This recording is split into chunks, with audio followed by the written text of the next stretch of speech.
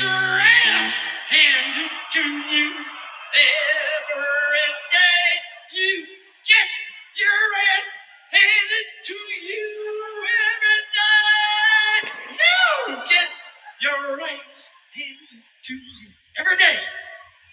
You get handed your own ass every day.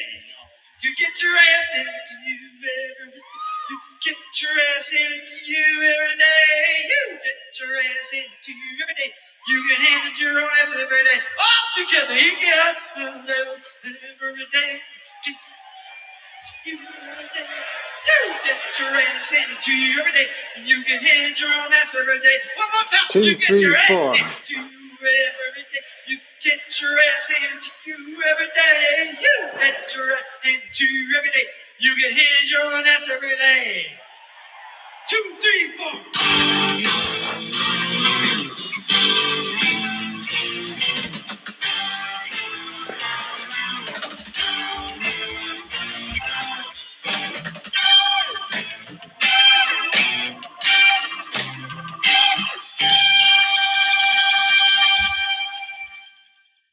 Greetings and welcome to Inside Baseball with Old Chestnut. I'm Liam Allen with more sex. How you doing, MB? Well, apparently I'm a little eager. I jumped the gun on that counting down the song. But yeah, I'm doing really good, pal. I'm doing really good. Good to see you. Yeah, same here. Same here. So sunny in Scottsdale, rainy in the East Coast, right? Yeah, so it goes. Yeah. So, you know, I had this little kind of concept going how out here, the people are just nicer, right? That's my take, and pretty much everyone else's take. And it's 85 and sunny. What's to be upset about? Yeah. So long before you were born, they had this little kind of gimmick thing called the pet rock. Okay, I've heard of this. Yeah. Okay. So it was like you'd buy a rock, and it was like a pretend thing where it was like your pet. Yeah. And you would do something, keep track of it, or feed it, or talk to it, or feed it. Yeah. So somehow I kind of came up with my own concept of, I look at the people on the East Coast and then the people out here. And I would describe the differences. The people in the East Coast basically have a stick up their ass. Mm-hmm. And so I thought we could put out this concept of a pet stick. Yeah. And if you wanted to know what it was like to be an East Coaster, you could buy the pet stick. You could if you wanted, but you whatever, and you could see what it was like to be an East Coaster. So you can adopt one. You can get a cactus out there. So yesterday, I've been banned for life from mountain biking because I hurt my back, right? But as we've discussed, you hate mountain biking, so that you're gonna hype this. You're gonna milk this for all it's worth. I understand. Yeah, banned from mountain biking. Okay. Well, I thought I hated it. Here we go. So I had Jason pick up all my coach pick up all my stuff, and then I had Nate, my pal and mechanic back out east, pick up anything related to mountain biking or gravel biking has been retrieved from my possession and is in the process of being sold. Okay. Hello. Because I know. Hello. Sold. Hard up for money. That gold is just killing you. It is. Right. I had a margin call, gentlemen. Jesus. So because I knew I'm the laziest person I know. There is no temptation I can pass up, right? So anyway, I'm done with mountain biking. And so yesterday, instead of putting the road bike on the back of the car, driving a half hour to where people drive like normal people here, so I can ride on the road, I'm like, fuck it. I'm just going to go for a hike, right? So, because there's great trails right out the front door. So I put on my approach shoes versus my hiking boots, and I figured I'd go walk for an hour. And so I start walking on the trail, and at this point, it's just a trail, dirt. And I'm like, oh, this is nice, looking at the mountain and the cactuses, and then the grade picks up, and now there's some rocks, and I'm having to navigate a little bit more carefully because, I won't go into it now, but for those who know, approach shoes are different than hiking boots. And all of a sudden, it's getting steeper and the rocks are a little looser. And I'm thinking, fuck, would this be fun to ride on a bike? Anyway. I know the feeling. Anyway, so I go for this hike and it's about an hour and I come back and I'm like,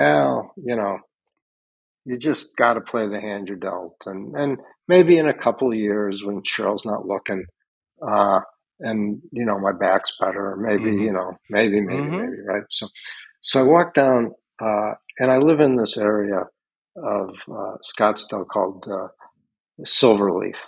And it's a nice community of friendly people. And there's a golf club attached to it, which I am what's called a house member, which means I can go in and use the restaurant or whatever. I think in the off season, if I wanted, I could use the driving range or something, but I got no interest in golf. I mean, I'm going to claim that's even worse for my back than mountain biking. So, but anyway, Cheryl's at some exercise class, and I know that without her at the house, I got no shot at fending for myself for food. So I walk down to the clubhouse and I sit at the bar, and once again, Cheryl's not there. So I order a cheeseburger, and but I think I'll do myself a favor. So no bun, no fries. Sure, that'll do Caesar salad. Yeah. So there's a guy sitting kind of next to me at the bar, and we just strike up a conversation. And I don't know, it was like 20-something years ago, maybe a little longer than that. When I would be playing golf or something with somebody I didn't know, we'd chat, and I'd always ask them what they did for a living. And after a while, I started getting the vibe like, this is a place to relax, right? And then not long after that, some younger fellow said to me, hey, what do you do for a living? And I realized that I wanted to relax, right? So I've made a habit of not asking people what they do for a living. So I sit down at the bar and I order my cheeseburger and Caesar salad. And there's a guy next to me, and we're chatting, and he's about my age, friendly looking guy, and we're having a nice conversation. And the bartender refers to him as Dr. Weinstein. And so I'm like, oh, I guess you're a doctor. He says, yeah. He said, I'm a surgeon over at the Mayo Clinic. And I'm like, oh, that's pretty interesting. So let me back up a second. So you remember how I told you the story? I was climbing with Marty, and I was asking about the Blair Witch Project. Yeah. He didn't think it was scary because he knew that anywhere in the Northeast, if you see running water, you can't get lost, right? Yeah. So anyway, I say to the guy, I said, what kind of surgery do you do? Which I know is a little bit of a violation, but, I got a little direction here, right? And he says, brain and spine. I said, oh, and you're a golfer, right? And he says, yes.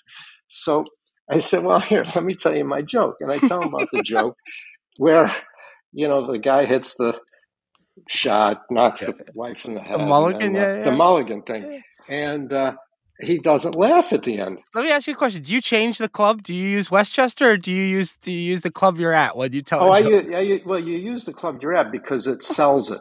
Exactly. Right? Okay. I wanted to confirm. And the whole time I'm going, the true story. Yeah. Right? Yeah. No, I know.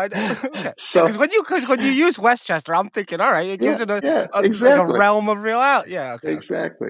So anyway, I tell the guy the joke, and the mulligan and this and that, and he doesn't laugh, and I said, oh, not funny? He goes, well, not really. And I said, why? He says, because I'm a brain surgeon. I would never have anyone do an MRI on someone's rectum. Red flag. Okay. Yeah. Okay. So anyway, off to a rough start with Dr. Weinstein. That was tough crowd. Talk about a tough room. Anyway, we are spoiled for choice this weekend. Let me ask you a question. Do you introduce yourself as a podcast host when he says that he's a doctor? I'm starting, depending on who it is. So to someone that's a professional or that I don't have like a real relationship with, I would never mention the podcast thing. No more than if I were a Twitter influencer. Right. Okay.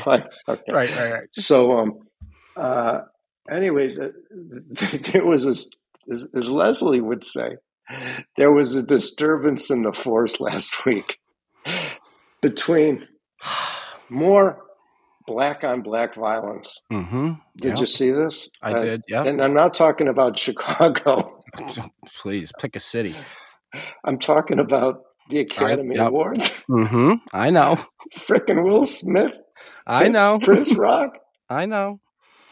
Leslie as you mentioned Leslie's name, I just got an email from him in case you missed it, which I love. I love in case we missed it.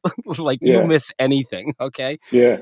And I don't even have to click the link because in the subject, okay, it's Kathy Wood says that Jerome Powell is playing with fire. So, yeah, as I said, we're spoiled for choice. I don't know where to go with this. I want to spend part of the time slamming people. Yes. Just because I need a release. But there are some interesting things in the world of finance, which I'd like to make sure we get to because, the listeners, they, first of all, it's expensive to subscribe. Yep. Mm-hmm. And we secondly, they commit an hour of their time. So I think we owe them a robust. And we've got good questions. So, yeah. So let's start with Kathy Wood. And we don't have to be all that, spend a lot of time on her. With all due respect to our friend over at the Macro Huddle, understanding I didn't short any of ARK, I claim the Dave Rosenberg clause, which means I can say whatever I want, and it doesn't matter because it doesn't matter. Yeah. I'm a one-handed economist. So anyway, as predicted here months ago, not only has she been downgraded to negative by, was it Morningstar or I don't know, yeah. Doji Star, one of these guys. Now, not only is she out telling the Fed, the only person in the galaxy thinking the Fed tightening at all is a mistake. She steps on her dick, figuratively, by saying 10s, 2s. Right, I know. I don't care. I don't care who you are. Anytime you say 10s, 2s, the rest of what comes out of your mouth to me is just, blubber. So stick a fork in Ms. Wood, and I'm happy to move on if you think we've covered that. The best part of the 10-2 is the statement itself. Is because she uses, she blames an economist. She says, economists have said, yesterday the yield curve, as measured by the difference between the 10 and 2-year Treasury yields. I mean, it's just painful to read aloud. Why wouldn't she just write 2/10s? Just write it out, like as if you've been somewhere. Which will be ... The Fed is going to raise interest rates as growth and or inflation surprise on the low side of expectations, which will be a mistake. Okay. So proclamation. This launches me off into a nice branch. Okay. So I had a rather long conversation with a snowboard fish fan friend yesterday about interest rates. And he thinks, and I believe this, that there's 10 hikes priced in to the market. And as I've said last week, pick a number, right? Who knows? But what we have going on here is an unusual circumstance where you have the twos, tens, repeat, twos, tens. For the hearing impaired, twos, tens. The 2-year closed at a 246, and the 10-year closed at a 238. So we would say that's minus 8 basis points. Okay. Did I do that math right? Mm-hmm. I've been having trouble with math lately. You always have. Did I tell you what? I was having dinner with Michael Berry. Oops, I shouldn't have said his name. I was having dinner with my friend Michael a couple months ago, and we were at Sushi Yoshuda in the city. Okay. Great fish, not great atmosphere, especially for dinner, because it's like you're in and out in 45 minutes. But we take turns paying the bill. And so it's my turn to pay. And I get the bill, and it's $500. And which is pretty typical because, we crushed a bottle of. Yeah. And that was before the missus had me on this modified diet. So I had alcohol and rice, which is the new hookers and cocaine. For the retired crowd, yeah. But I go, it's $500, $498, and I 20%. And I come up with $1,000. And I'm like, what? I'm like, do this again. I'm like 500 times 20%. And I just must have been too drunk. And I unfortunately pulled out my calculator. Okay. Okay. But anyway, so we're in this situation now with twos, tens. And what people have done for ages have said the shape of the yield curve is a predictor of the economy. Okay. Everybody knows this now, right? So one thing I've wondered for a long time, okay, and I have another example. I'll give the example second. Mm-hmm. But, what I've wondered for a long time is perhaps the twos, tens going to flat or inverting isn't a predictor of a recession. It's the cause. You see what I'm getting at? Yeah. It's the other way around. It's the fact that we were inverted forces the economy into a recession. Now, I know that is not conventional wisdom, and I'm not even saying I believe it, but I'm just wondering. So I'll give you a couple examples of what happens when the curve, let's say, goes to flat. Mm-hmm. So the 2-year and the 10-year have the same yield. Let's not even talk about an inversion. Because for all intents and purposes, 6 basis points or 8 basis points isn't that big a deal. So if you talk about a futures contract, which is something I have some experience with, within the contract, and specifically financial futures, there are very specific terms about what you can deliver, how you deliver it, but very importantly, and most importantly, is the curve shape changes when you can deliver it. Mm-hmm. Yep. So if you have a March contract, I think, and keep in mind it's been a while, right? But if you have a March 5-year note future, okay, you might be able to deliver the security. If you're short, you would deliver, or that's known as issuing, to the long of the contract. And the long, when they take delivery, that's called stopping the contract. Mm-hmm, mm-hmm. Okay. So I think you can deliver anywhere from the 29th of February in a leap year to March 31st. Okay. So give me a little leeway with this stuff because it's a long time since I've done it. Okay. So when you have a very steep yield curve, meaning the short rates are low and the long rates are high, you're highly incentivized to deliver. If you're long the bonds and short the futures contracts, you're incentivized to deliver on the last day because you're earning money all along the Okay, way. Yep. Okay. Now, as the curve has gotten flat, there's less incentive to wait.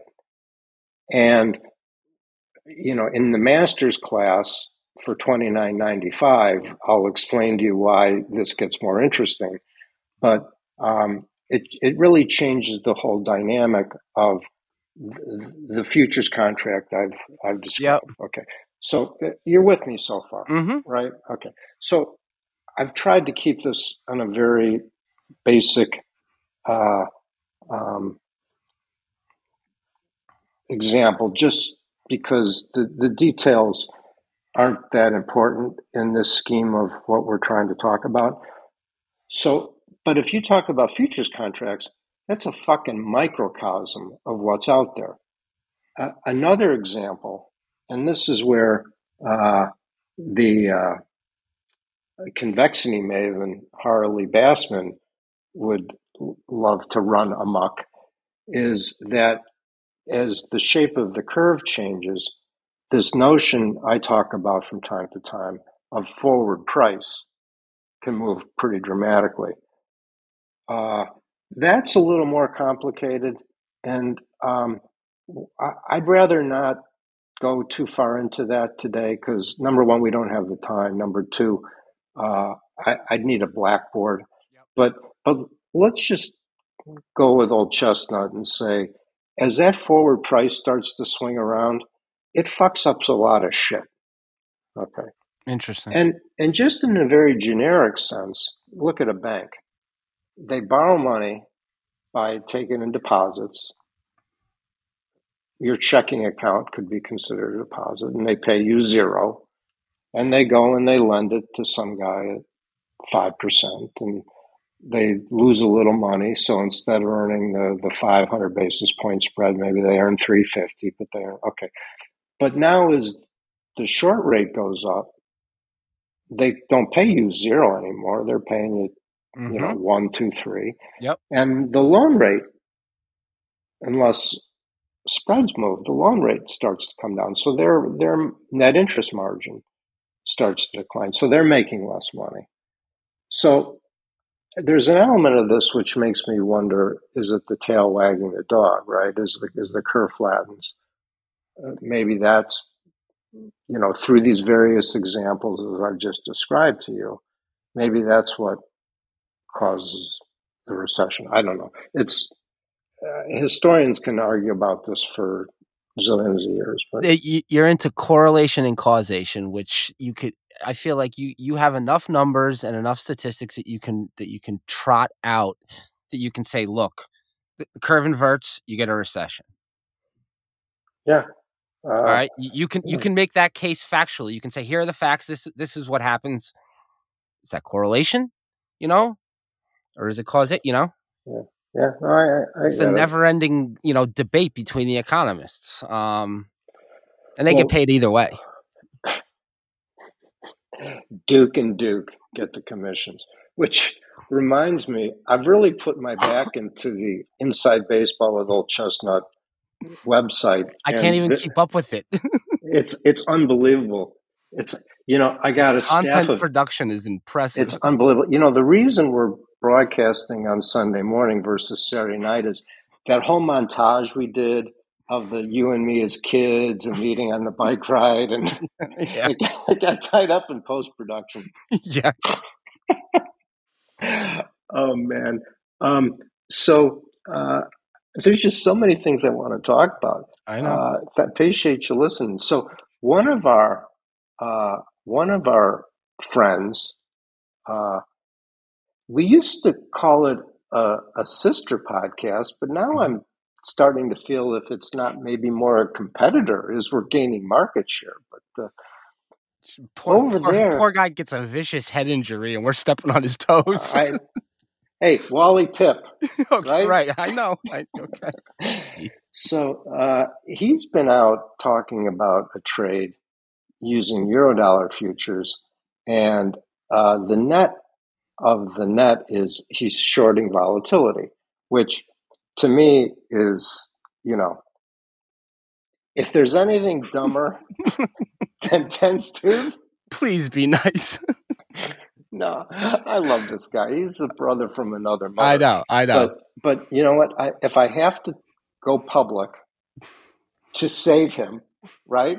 You can't until you hit rock bottom. I know. Right? Yes. Okay. So one of the arguments that is made on this short volatility, there's a couple of them. One is that somebody thinks they've priced enough Fed tightenings in, which I'll swear up and down I've seen cannot be done. Right. Okay. Impossible. It just can't be done. Okay. But let's take the opinion out of this and let's deal with facts, shall we? Mm-hmm. Okay. As Churchill said, facts are better than dreams. So I have a few people that I do these.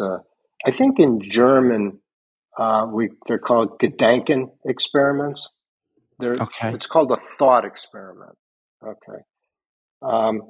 So I have a couple of buddies, and I said, "Do me a favor, take a look at the move in the 2-year note over the last month, and assume before the move, what sort of standard deviation would you have to expect to see to get the move that we achieved?"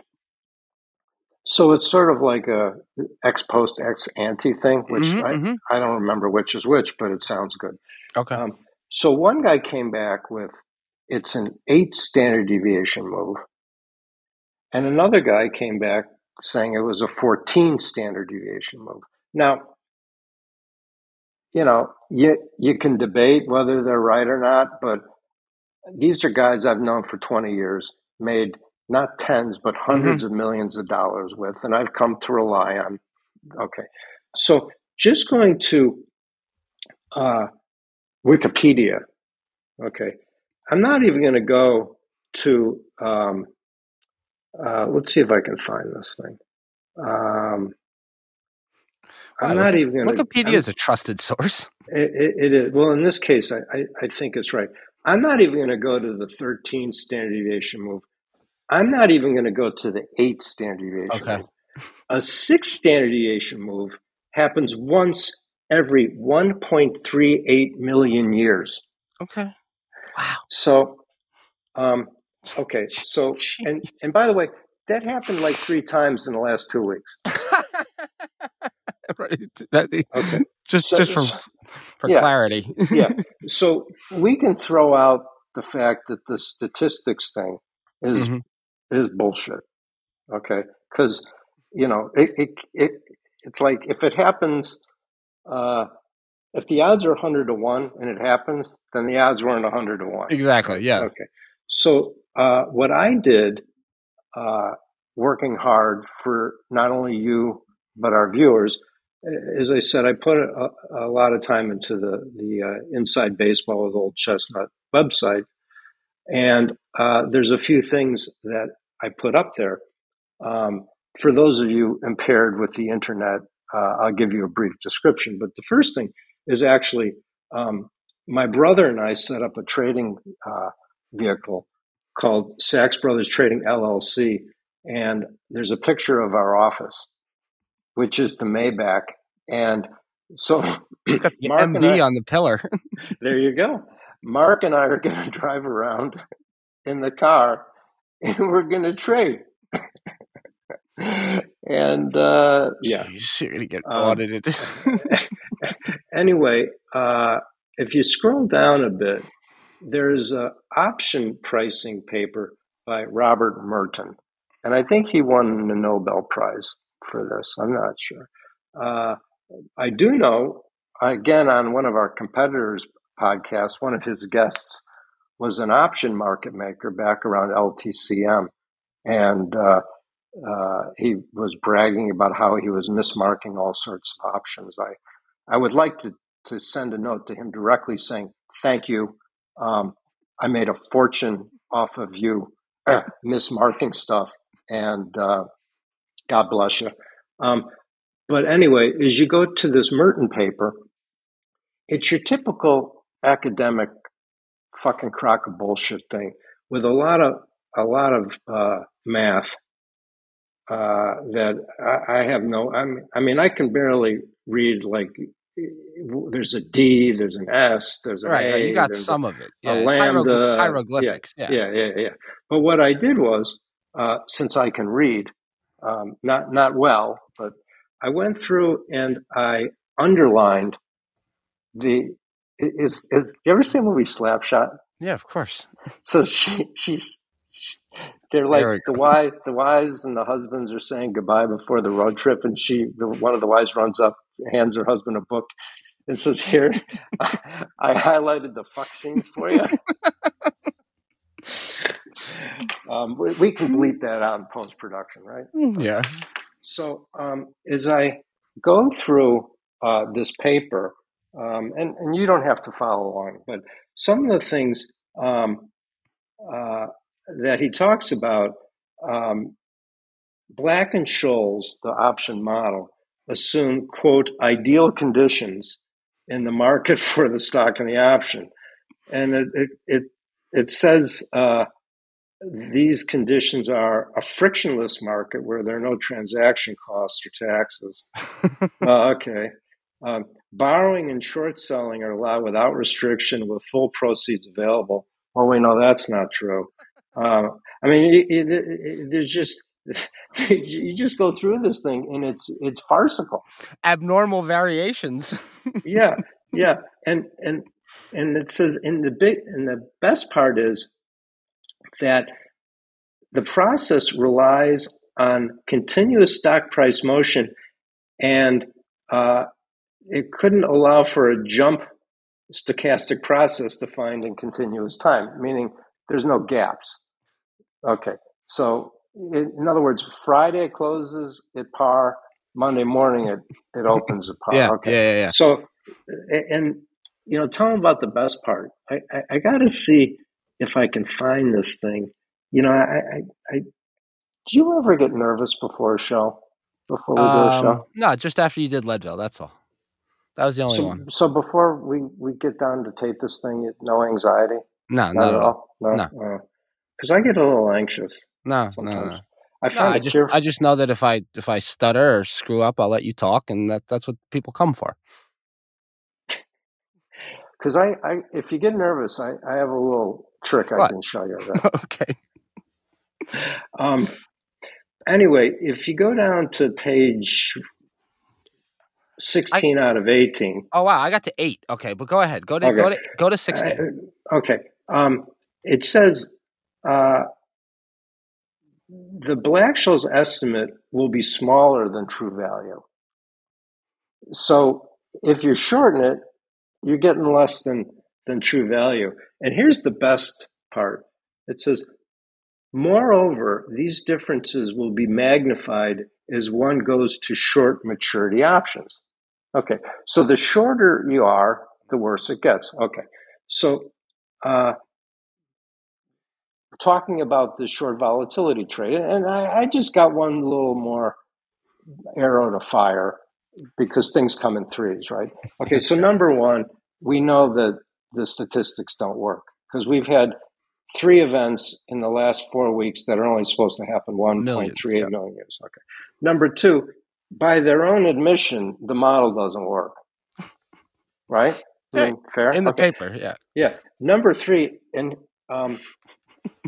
the trade is on LIBOR. Now, why is that a big deal? It's a big deal because they're phasing out LIBOR. And people are trading LIBOR less and less, which means it gets more and more illiquid.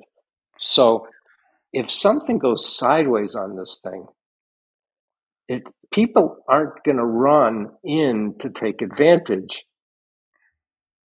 When it goes up the food chain and the risk manager says, hang on, you're short volatility on something that in the best of circumstances is vapor, because there is no LIBOR, right? Oh. It's a made-up number, right? Interesting. That's part of that whole scam, right? Okay, so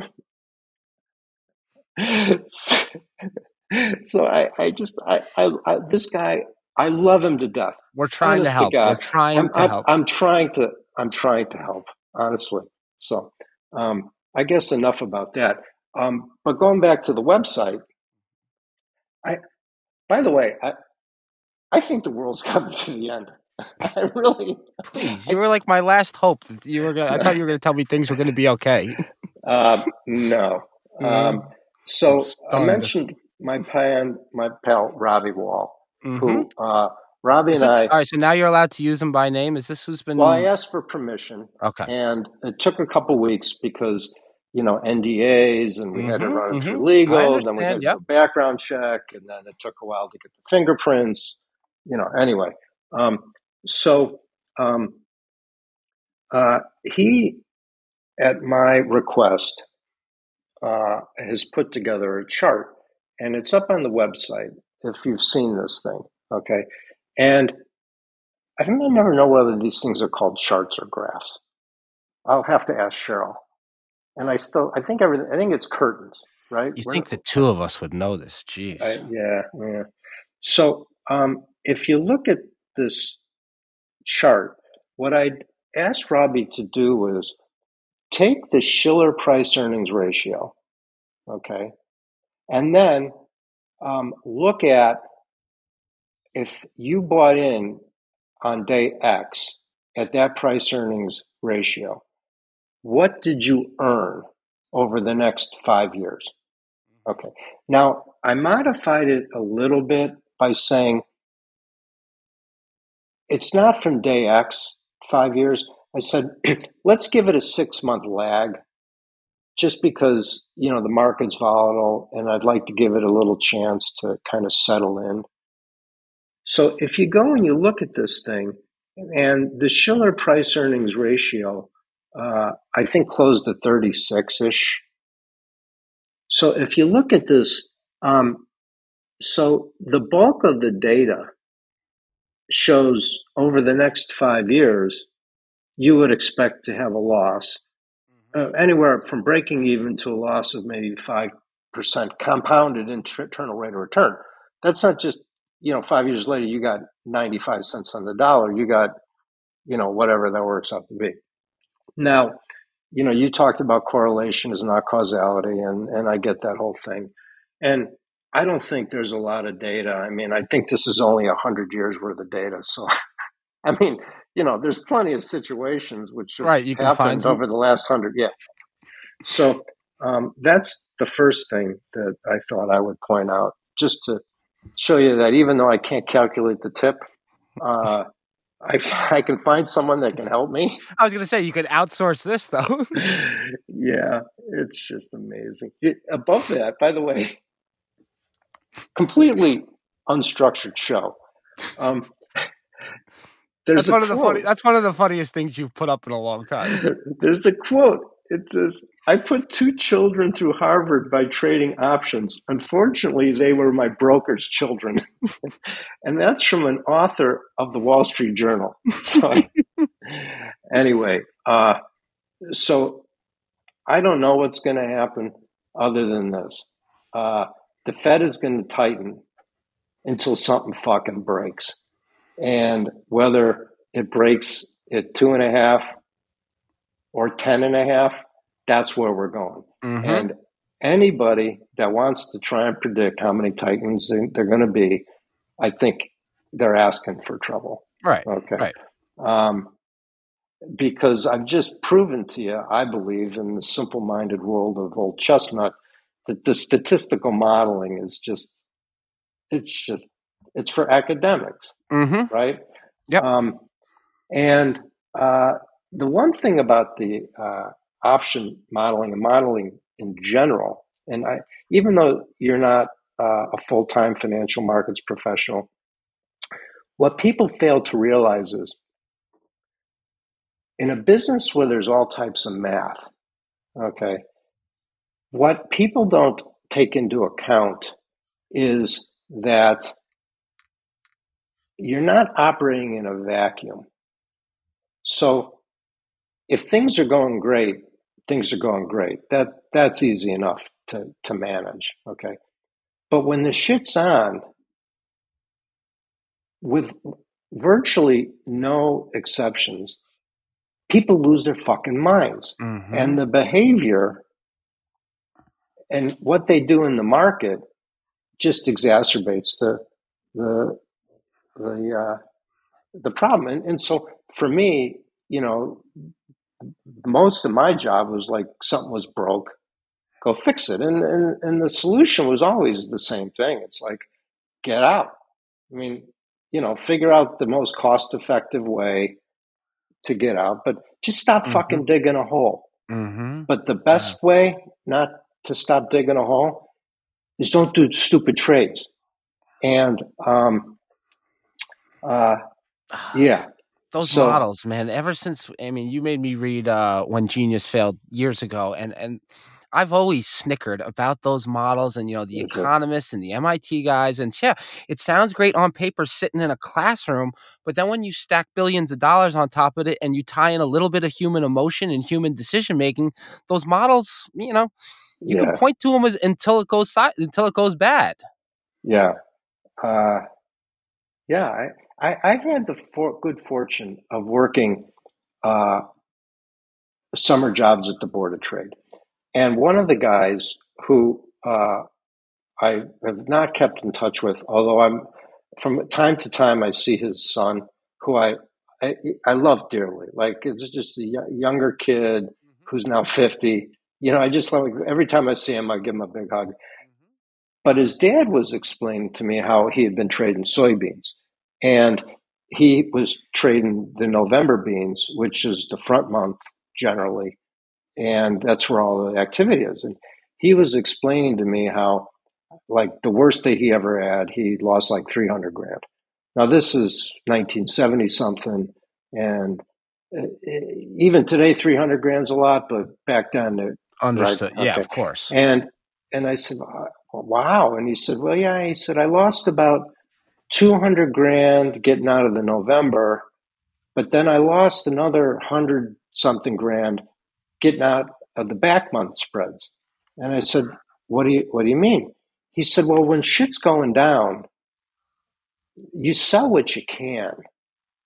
And he said, I couldn't sell any in November, so I started some July and August. Interesting. And I remember thinking about that and kind of wondering, was he better off selling the back months and unwinding? And in my own experience, I ended up discovering generally you're better off just taking your lumps and getting out. Wow. That, yeah. That was something I learned as a 17 or 18-year-old, which is pretty good. So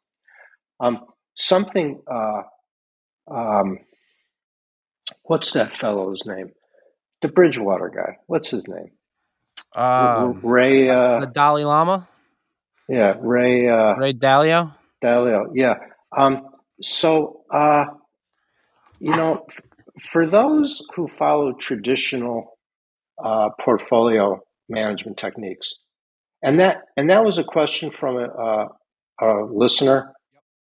I hope I can give him an answer. You wanted to know specifically about the Bridgewater's all-weather fund, okay? Well, there were a couple of questions. One was about the all-weather fund, and one was, do you have any advice how to to manage risk and portfolio? And then there was another question about private investments with real estate, and I'd like to try and hit all three. But first, let me pass on Ray Dalio. I read yesterday his net worth is $22 billion. I thought you were going to say you read his book. No. His book is like just, he's plastered all over Metro North. You get off the train at Grand Central, Ray's face is right there, selling his book. Yeah. Yeah, okay. So I got this off the internet, which you've heard of that, right? Yeah. Okay. So it's portfolioslab.com. And if you look at Ray's all-weather portfolio return for the last 10 years, it says 6.95%. If you look at the benchmark of his all-weather fund, meaning, if you broke it down into sectors, that return is 12.36%. So, as I said, I'm not that great with math, but basically the benchmark almost doubled what Ray did.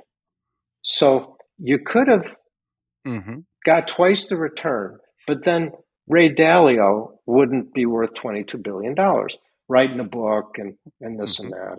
And just is a little bit of an old chestnut thing.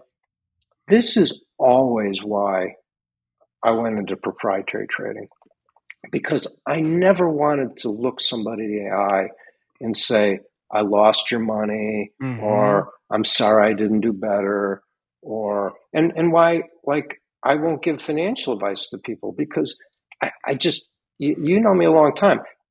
I couldn't sleep at night. Like, I lose my money, fucking, I'm great at it, right? World class. But somebody else, I just don't want the responsibility. So to the question, the person, and I'm getting the impression it was a young man, but I don't know. But he said, how do you manage how would you balance a portfolio? So there's a saying, a Jew always answers a question with a question. The reason I can't answer that question for you is because everybody's different. And we talked about this last week or the week before, right? And I think it was something along the lines of, like, I think, Liam, you and I would agree, over 20 years, stocks are going to do a 8% IRR, but you probably got 20 years, and whether I do or not is out of my control. I hope I do. That'd be great. But, you got two different time frames, okay? And then you have two different income streams. You have two different liability, right? Like, so just to be perfectly clear. So you have a 2.7-year-old daughter. 2.3. Okay, I apologize. I can't imagine 2.7. Go ahead. Yeah. Well, when you get to 3.0. Jesus, please. So you have liability. I have children where that liability, in terms of education, is zero, right? So how do I create a portfolio structure that is a one-size-fits-all? So the answer is I can't answer it, because you need to sit down and figure out what are your assets, what's your income stream, what's your marginal propensity to consume, what are your liabilities, what are hopes and dreams. So I think that answers that question. Just going back to the Ray Dalio thing, between the Ray Dalio and Cathie Wood, it just fucking bums me out how people constantly give these people money to manage. And it's like, oh, yeah.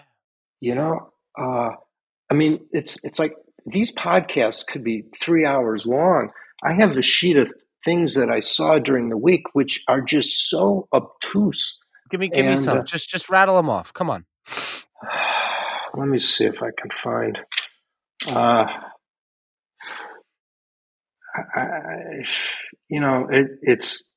They're idiosyncratic notes, but let's just.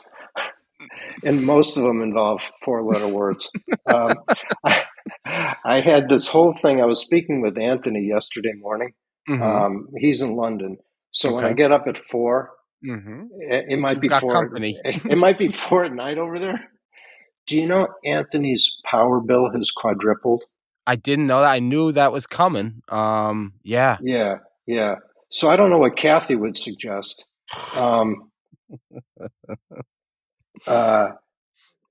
Let me talk about these public-private investments very quickly. Yeah, absolutely. And then I would like to propose a solution, because I'm getting ready to run for office and I can fix everything. But I've had a lot of private investments over the years. If I had to guess, I'd say maybe it's 50. I don't know. I've never added it up, but I'm pretty good at guessing. And the bulk of them worked out poorly. I don't want to say bad. Some definitely worked out bad, but a lot of them worked out poorly. And fortunately, a couple, got lucky.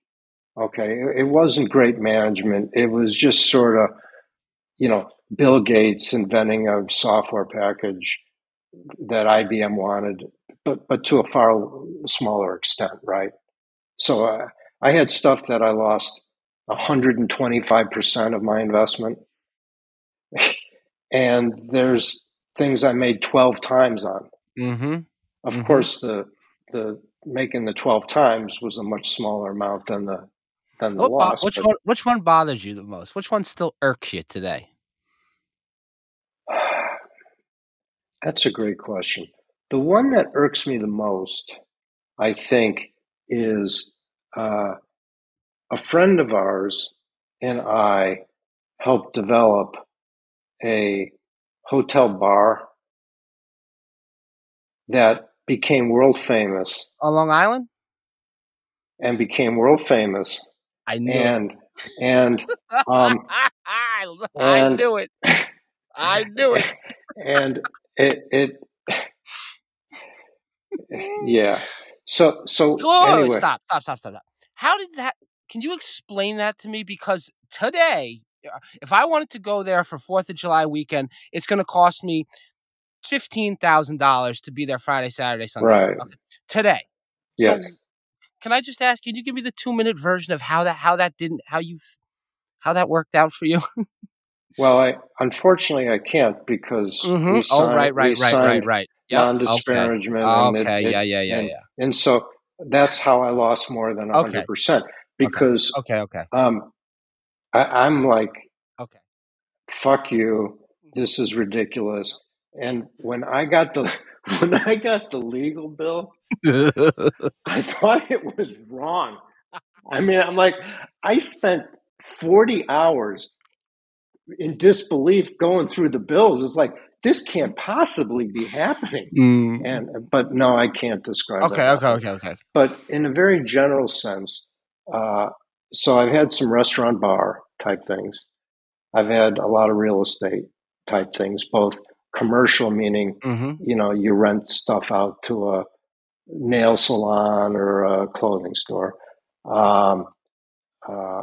condo where you sell it, and then rental, like rental properties. I think that's pretty much that. And then the airport stuff. So the real estate stuff, it's like any of these things.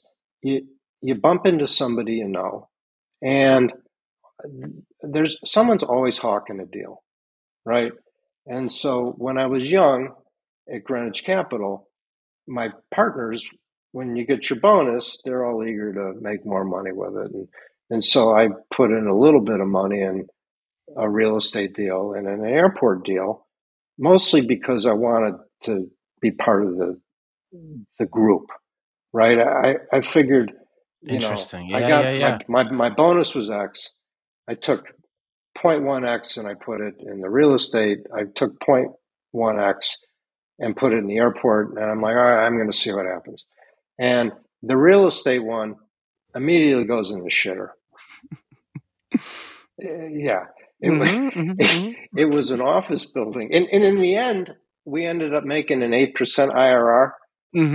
But I'll save that story for another day. But the airport stuff fucking clicked. And so when the real estate deals would come, I'd be like, yeah, I'm good there. And as the airport deals would come, would be like, I'll take whatever you give me. Interesting. Because you'll learn, right? Yeah. But what I would suggest for people, if they're going to do this stuff, and by the way, my suggestion is don't. I mean it. I know. You've been clear about that forever. Most people do not have the financial flexibility that I had to take losses and take risks. Okay. Right. And you said you put 0.1 of your bonus. And I know you're not lying about that. Well, 10%. Right. Yeah, 10% I know. Right. Yeah. But and this goes back to something I've said many times. If you look at my brother's IRR, who's been nothing but believe in the stock market, and my IRR, I'm guessing there's no difference. Yeah, 51.49, right? Yeah. So, but I had to do a lot of work, and I got lucky on a couple of things. Like, remember, like you're talking about that office building. The 1st one I did was an office building, right? It was in New Orleans. Okay, the thing was failing, and then they had that flood. What was that? Katrina. Yeah, Katrina. That was the only building left standing. Wow. And the United States government came in and said, "We need that."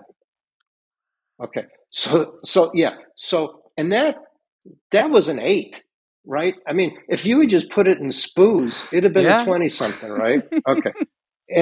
And so the bar where I lost all that money that I won't talk to you about. Okay. Well, so I lost 150% on that because I lost my investment and then the legal fees. Okay. But on the other hand, one of the guys I met, we built a condo. Okay. And we made 12 times our money on it. Wow. Okay. See? So, yeah, but it'd have been a whole lot easier to buy the spoons. I was going to say, do what I do. Right? But fortunately for me, I like learning. I've been lucky enough and earned enough. But so I hope that answers most of the questions. I had a guy wanted to know about the NYU course that you took. Did you take that NYU course online? I did. And a couple of people who sent you emails, I sent them the link. Okay. If you think it's important, I can put the link up on the website. It to me, yeah. If you got the link, put it on the website. Yeah. I'll put it on the website. Stuff, put it up. Yeah. It's $795. Of which we get $595. No, exactly. Okay.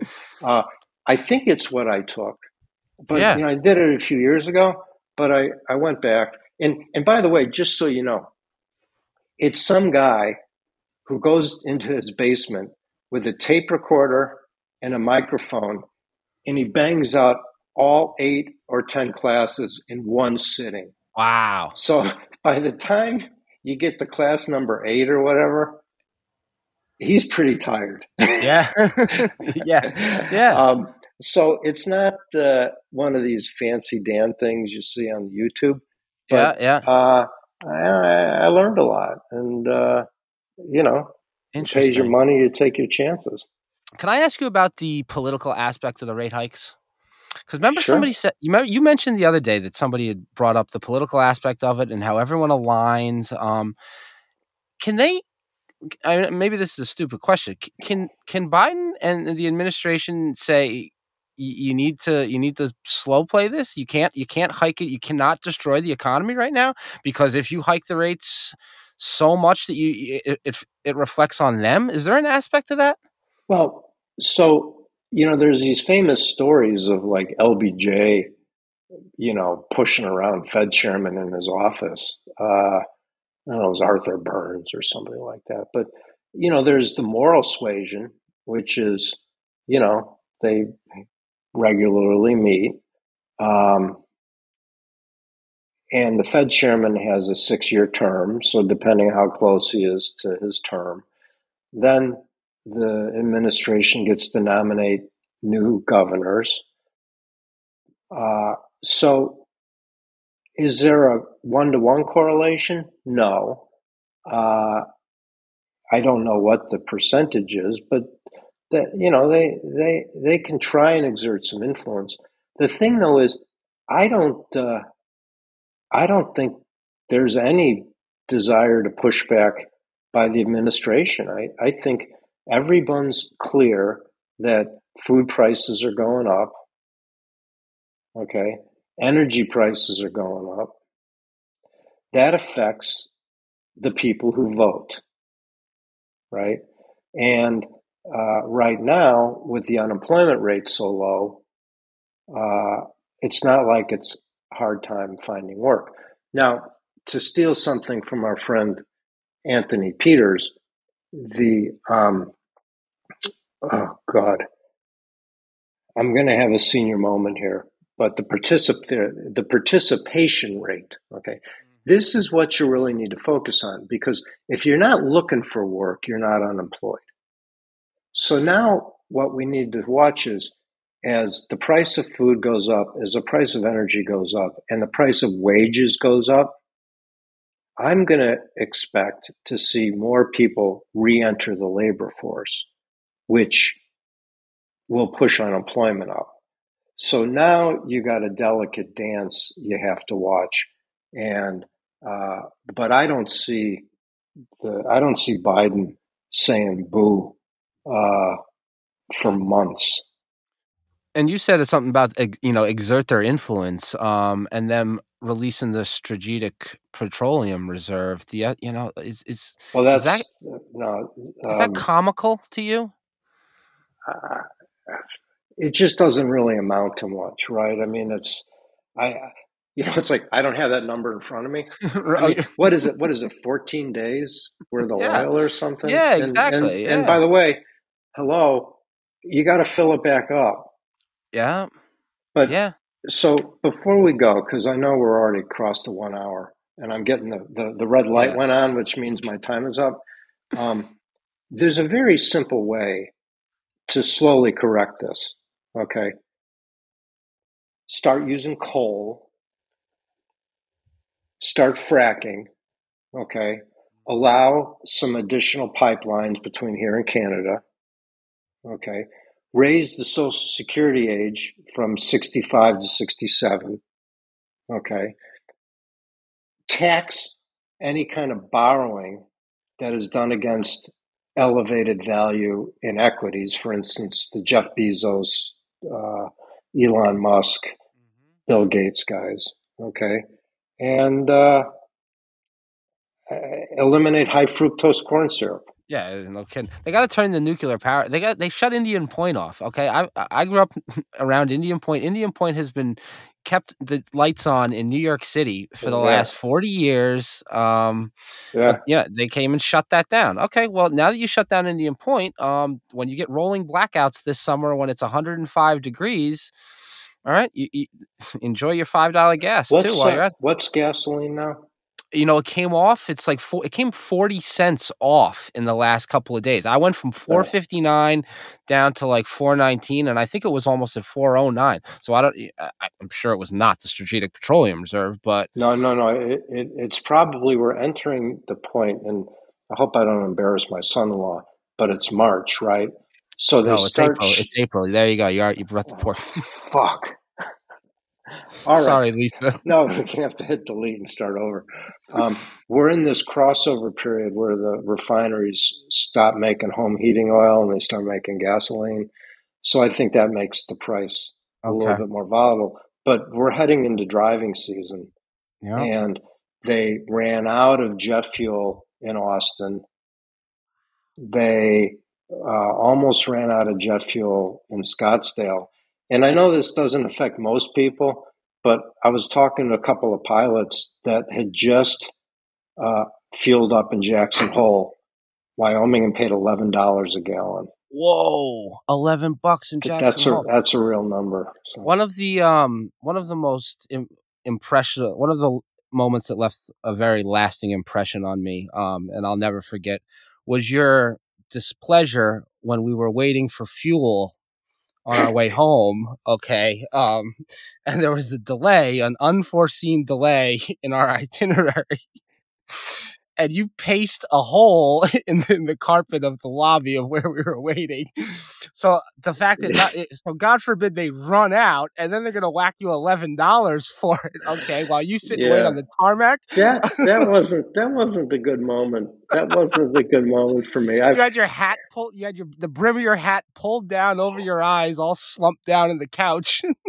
I'm the first one to admit I have anger management issues. I just remember you saying, "I fucking hate wasting time."